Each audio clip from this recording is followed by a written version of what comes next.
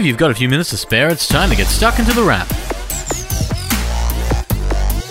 For the beginning of April 2021, you're tuned into The Wrap, Australia's fastest technology roundup. And now that we're in the second quarter of the year, things are really beginning to shape up. So let's get stuck in and tell you what's coming in the world of tech, starting with something to keep you a little safe. We probably don't need to tell you that the web can be filled with things that are out to get you, from scams to malware to ransomware, and while you don't really need to be scared, it's best to be informed and to stay informed. This week we heard news of a new type of ware that you should know about called fleeceware that's picking up steam. Basically, it's a new type of app that comes as a trial and charges you after only a few days. If you don't uninstall before you subscribe, the app charges can be severe, and they're for basic apps as well. Palm readers, image editors, camera filters, and something called a slime simulator may do this, so make sure to read the terms of an app before you download, otherwise you might be fleeced. With regards to other forms of internet nasties, while Telstra is doing its thing trying to block call-based scams on its network and for mobile operators using its network, Optus has taken a different approach, teaming up with McAfee for a service that can block traffic to sites that have security flaws. You don't need to do much, and it happens on the router end for Optus subscribers, and it's an optional extra for $5 a month for anyone not on a family broadband plan, but it means some of the security woes can be taken care of by the telco. And this sort of approach isn't entirely new. D-Link and McAfee have a router that does that, and both Norton and Trend Micro tried it on hardware in prior years. This is just a telco getting in and trying to help.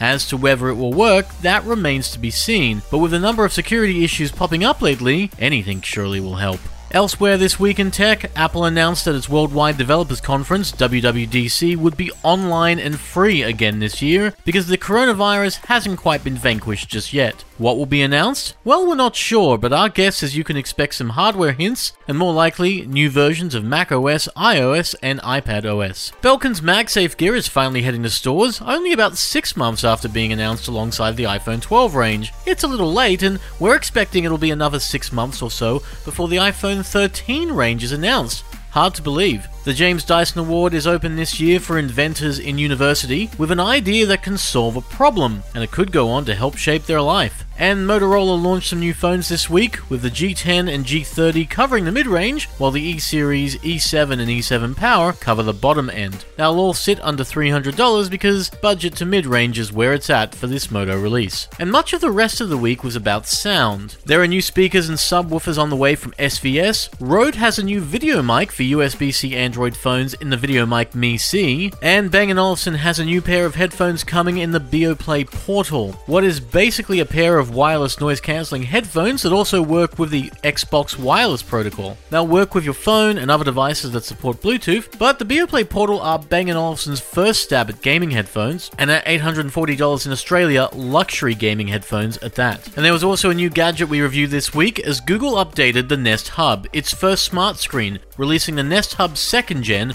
also known as the 2021 Nest Hub. And like the original model released 3 years ago in 2018, there's a 7-inch screen mounted to a speaker with microphones you can talk to. When you talk to it, your words will appear and possibly something else. News, recipes, videos. We were watching Tangled the other day because Disney Plus is supported too. The new features are more sound, which is nice, but also radar and sleep sensing. The radar is Google's Soli tech, last seen on the Pixel 4, and it's used for gesture control, which is largely useless. But the sleep technology is more interesting because Sleep Sense, as it's called, is meant to track you sleeping without you wearing a thing. No wearables at all. That's a better use of the radar technology, and after a few days it isn't bad at what it does, though it doesn't really offer anything truly insightful. It's not like the sleep tracking Withings offers in its bed tracker, and while it can tell you when you should go to bed and if you're coughing or snoring, we feel it's one of those things that will need improvement over time. Otherwise, the Nest Hub is still as nice as it ever was, and relatively inexpensive at $149, but it can be just a little slow. Google needs to fire out a patch for this ASAP